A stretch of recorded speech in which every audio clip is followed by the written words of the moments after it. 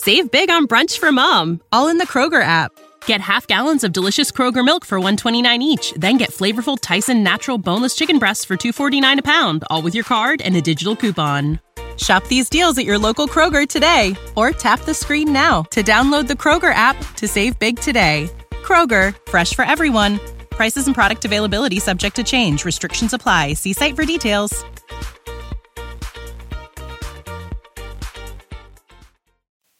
This episode of Writing Excuses is brought to you by Audible. Visit audiblepodcast.com/excuse to start your free trial membership. Season 11, Episode 1. This is Writing Excuses, Introduction to Elemental Genre. 15 minutes long. Because you're in a hurry. And we're not that smart. I'm Brandon. I'm Mary. I'm Howard. I'm Dan. Welcome to Season 11. Yay! So this season, we thought that we would try something a little different. Last season, what we worked on was taking a story from start to finish. This time, we're going to be looking at the kind of elemental genre aspects and what these can do for you. The first episode is going to be sort of an elemental drill down, where we'll really get into the nitty-gritty of what these different pieces are. The second one's going to be a wild card, so it's a classic Writing Excuses episode. The third one, we're going to talk about elemental subplots, so taking some of the ideas that we've already been talking about and talking about how to use them in a subplot. And then the fourth one will be a Q&A, except for this month. Yes, this month we're going to do 2 wild cards just because to let you get used to this idea. We really loved how Season 10 turned out. We liked having more structure. We liked how it provided this kind of ongoing commentary for you. And so when we heard good things from you about Season 10. Yeah. Sounds like you liked it. So if you lied to us, sorry. If you lied to us, then Season 11 is your fault. So the podcasters, we started an email chain where we're like, what are we doing for Season 11? How do we top Season 10? And so I came up with several pitches to them, and this was my favorite of them, and it turned out to be the favorite of the podcasters. And this idea was for me to kind of start drilling down into the genres that make us read. Now, genre is a weird word, right? Because I learned in college, like, playwriting versus fiction writing versus nonfiction writing are genres. And yet, genre fiction refers to a different definition of genre. That means science fiction, Western, that sort of stuff, as a genre that incorporates setting and also plot tropes. We are not talking about these genres that way, and that's why we define this term elemental genre. And our definition for these elemental genres are the things that make you read, the things that make you turn the page, the emotional resonance you are shooting for as a writer in your books for your readers to have. The type of element, if you will, Yes. that is driving the story forward. Exactly. Yeah. And one other way to look at this is that anytime you pick up a book or a piece of fiction or a piece of media, what you're doing is you're hacking your brain. You're trying to produce a specific emotional reaction in Yes. your brain. And so when we're talking about this, we're talking about how to go about and what these specific emotions are that we are producing. And basically, this season is going to be talking about how to hack people's brains. Yeah. And when we were talking about this, Dan, I think, made the perfect pitch for it. Do you remember this, where you said the difference We're talking between about a mystery? Yeah. Okay, so you can get a sense of what we mean by this. Mystery, as we typically think of it, that's a genre about a bunch of people in a house trying to figure out who killed one of them. Yep. For our purposes, the elemental genre of mystery is about solving a puzzle. Yep. And whether that is somebody's dead, or maybe it's a science thing about, how do I build this thing, or what does this object do? Or it's a fantasy novel about our magic stopped working. How do we make it work again? Mm-hmm. That's a mystery in an elemental sense for us. A story driven by trying to solve a problem or puzzle is a mystery. Another helpful way to unburden the term genre for you is to think of the way you've been using it as bookshelf genres that you will see in a bookstore. The science fiction section, the fantasy section, and so forth. What we are talking about is the things that are in those books that that span those sections in ways that cannot be indicated by the bookstore. You don't find a shelf that is about wonder or a shelf that is about the kind of mystery that Dan and Brandon described to you. And that's a perfect seg for Dan listing Let's them. tell you, we've got 12 months this year. That tends to be how it goes. And Mary it's described... not a leap year. It's not a... Next year is, though. We're going to have to really work on that one. So, our first month, January, will be an introduction, like Mary described. And then the rest of the genres we're going to go through in order, more or less. Wonder, idea, adventure, horror, mystery, thriller, humor, relationship, drama, issue, and ensemble. Now, we will post these on our liner notes, and we will start defining for you, even as in that post, why some of these are different. The distinction between drama and relationship, for instance, as we're looking at it. Now, I want to make it very clear. This is not some sort of hard fast rule we're coming up with. In fact, you could probably, in your own writing, you might come up with a different 12 than us, or a different 11 in this case. That's okay. We are just using this as a framework to start talking about what makes readers turn the page and what hacks their brain to have certain responses that you can then use as a writer in your writing. Exactly. And I would like to also point out that if this idea is just abhorrent to you, we will have the wild cards every month and things like that. But I think it's going to turn out to be a really, really fun thing to do. So, hey writers, are you thinking about learning a new language? I think exploring the world, experiencing other cultures, and being able to communicate with people outside your everyday experience lets you create richer, better stories. A great way to do that is with Rosetta Stone, a trusted expert for over 30 years with millions of users and 25 languages offered. They use an immersive technique which leads to fast language acquisition. It's an intuitive process that helps you really learn to speak, listen, and most of all think in the language you're trying to learn. They also feature true accent speech recognition technology that gives you feedback on your pronunciation. It's like having a voice coach in your home. Learn at home or on the go with a desktop and mobile app that let you download and access lessons even when you're offline. And it's an amazing value. A lifetime membership gives you access to all 25 languages, including Spanish, French, Italian, German, Japanese, and, of course, Korean. Don't put off learning that language. There's no better time than right now to get started. For a very limited time, Writing Excuses listeners can get Rosetta Stone's lifetime membership for 50% off. Visit rosettastone.com/today. That's 50% off unlimited access to 25 language courses for the rest of your life. Redeem your 50% off at rosettastone.com/today.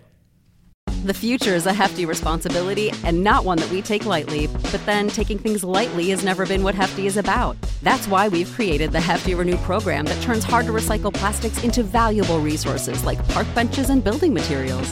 To participate, simply fill up an orange Hefty Renew bag with accepted items, tie it up, and drop it in with your regular recycling.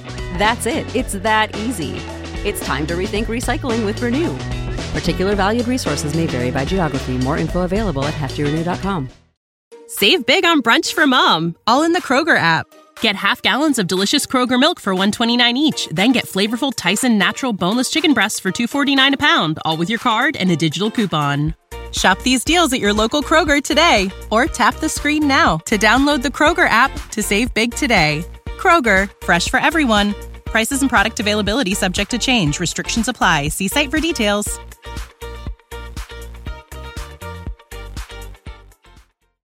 Before we go on with this, let's go stop and do our Book of the Week, then we'll come back and we'll discuss this idea some more. Dan's actually going to talk about our Book of the Week. Yeah, our Book of the Week, we chose Lost Stars by Claudia Gray because it is a perfect example of what we want to talk about this year. Lost Stars is a Star Wars novel, part of the new wave they're doing to prepare for the new movies. And it is about two characters who become fighter pilots in in outer space. And but it is also secretly and I guess not so secretly, it's a romance novel. Mm-hmm. It is a romance novel disguised as a Star Wars novel. And so it combines these two ideas wonderfully well. They work flawlessly together. It's a new take on Star Wars that you haven't seen very much before. Anyway, I loved the book. Very briefly, it's about two kids on this backwater planet who are so delighted when the corrupt Old Republic falls and the Imperial Navy comes in to provide order to the galaxy. And they grow up, they become, they join the Imperial Academy, they become pilots exactly like Luke wanted to back when he was on Tatooine. And one of them kind of gets disillusioned, realizes the Empire's not all, sunshine and unicorns, and he leaves and joins the rebellion. But the two of them are still intensely in love with each other, and it's just a fantastic story. Wow. That sounds really, really awesome. I would like to read this. If you want to have that read to you, you can go to audiblepodcast.com/excuse, do a 30-day free trial. It's read by Pierce Cravens. And written by Claudia Gray. Written by Claudia Gray. So let's talk about this. In fact, this book of the week really launches into this discussion, and one of the reasons why I wanted to talk about elemental genre, because a lot of times books, television, movies are faking it. Like this Star Wars, it's not really that they're faking it, it's that they present you a large-scale thing, but they realize the core story is going to be a different elemental genre than you might expect. But there's a reason why we didn't list like science fiction as an elemental genre, because we tried to drill down what different science fiction books were trying to do and kind of give you that emotion. This is a great example. Yeah. Another great example is what Marvel has been doing with their cinematic universe. Ant-Man was a superhero movie, but was also a heist movie. Right. Winter Soldier was a superhero movie, but was also a political intrigue, conspiracy thriller. Exactly. Yeah. The first Avengers movie was a perfect example of the ensemble elemental genre that we're going to be talking about at the end of the year. Right. And this is what we're basically talking about is a lot of the times the way people often talk about science fiction or fantasy. These are the design elements. And we aren't going to be talking about the design elements. We've talked about those in previous episodes. Quite a bit. Yes. So we aren't going to talk about those. What we're going to talk about is the underlying structure, the things that, as we've been saying, drive those. And one of the things that is great is you can do all of this mixing and matching. Yeah. And a lot of times you can get really subversive. Like, I write historical fantasy, but Valor and Vanity is a heist novel disguised as a Regency romance. The Regency romance is my design. But all of the elements that go into it, the element at the base element, that is a heist novel. And I would really like, by the end of this year, for you listeners to really be able to look at some of these things in their elemental form. And it kind of hopefully will mirror some of the transition I made as a writer as I started to see beyond the veneers and really start to hack at what made certain stories work. And I've talked about in the podcast before the idea that most of your romance stories and most of your buddy cop stories are following the exact same story beats as one another, and they're the same story. The idea that Ender's Game, The Way of Kings, and Hoosiers all use the same underlying underdog sports team sort of metaphor for driving their plot forward means that if you can start identifying why that plot works, what the underlying elemental genre of a story is, then you can apply it to anything. Yeah, once you know how to do this, you can have so much fun with it. My Partials trilogy, the first, it is ostensibly dystopian. Right. The first one's a dystopian novel. The second one's a quest novel. The third one's a war novel. All, 3 different flavors based around this same central concept. During one of my one-on-ones here in the Writing Excuses cruise, yes, we're recording this on a cruise ship, which is kind of awesome. In one of my one-on-ones, the student asked, and I love this question because it exemplifies the need for elemental genre.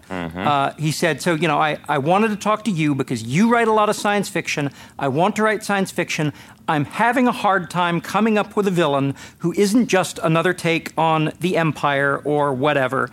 And I realized, you are equating science fiction with adventure fiction in which somebody is striving against a larger force. That is a very limited view of what science fiction can be. Right. And I started talking to him about science fiction novels that can be romances, science fiction novels that are man versus nature adventure, man versus nature puzzle.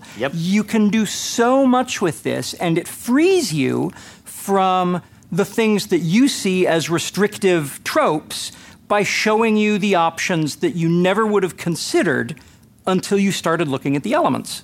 Absolutely. Now, we're not saying that you have to ignore the marketing bookshelf categories. Of course not. Because those do provide readers with certain expectations, and they are a useful framework. What we're saying is that there is stuff that works underneath those, which is why when you're within one of those bookshelves, there's such a wide variety. It's why you get so frustrated when you're talking to someone about your love for science fiction and fantasy, and they have this really narrow idea of what it is.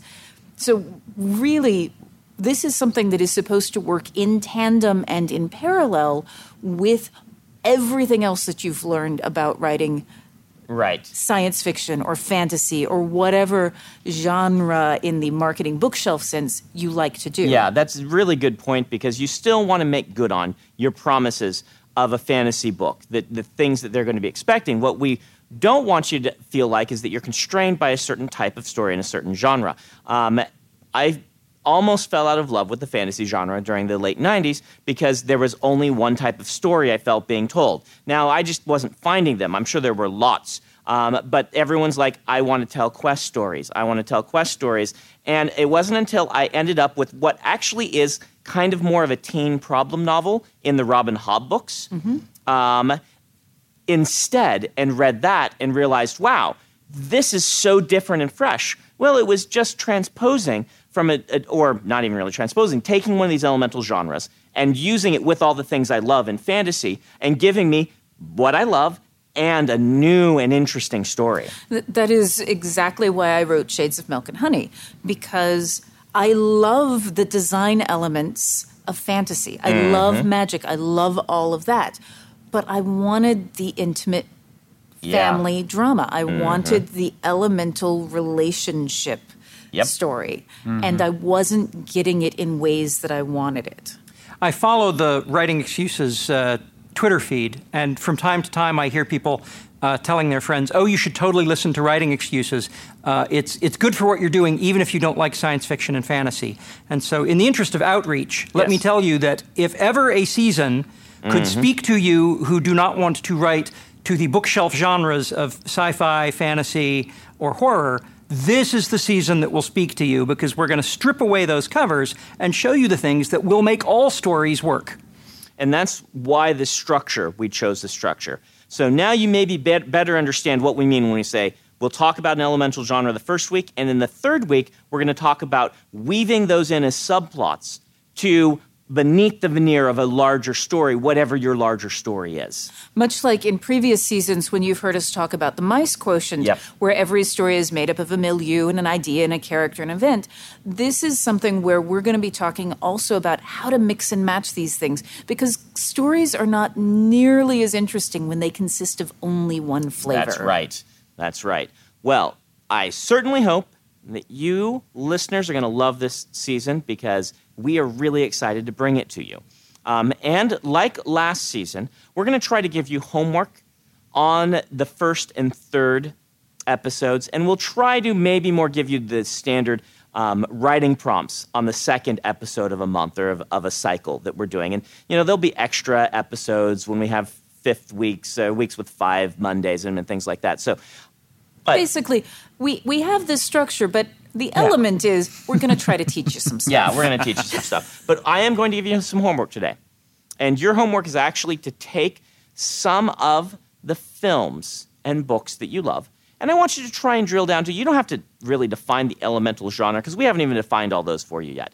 But what I really want you to do is start looking at what the emotional impact of that story is, what the people who made the story are doing to you, how they're hacking your brain, and try to strip away the veneer and dig down at it for yourself. Pick 3 of those books and films that you love and see if you can do it. This has been Writing Excuses. You're out of excuses. Now go write. Without the ones like you, who work tirelessly to keep things running, everything would suddenly stop. Hospitals, factories, schools, and power plants, they all depend on you. No matter the weather, emergency, or time of day, you're the ones who get it done. At Grainger, we're here for you with professional-grade industrial supplies. Count on real-time product availability and fast delivery. Call, click Grainger.com, or just stop by. Grainger, for the ones who get it done. When you need mealtime inspiration, it's worth shopping Kroger, where you'll find over 30,000 mouth-watering choices that excite your inner foodie. And no matter what tasty choice you make, you'll enjoy our everyday low prices, plus extra ways to save, like digital coupons worth over $600 each week. You can also save up to $1 off per gallon at the pump with fuel points. More savings and more inspiring flavors make shopping Kroger worth it every time. Kroger, fresh for everyone. Fuel restrictions apply.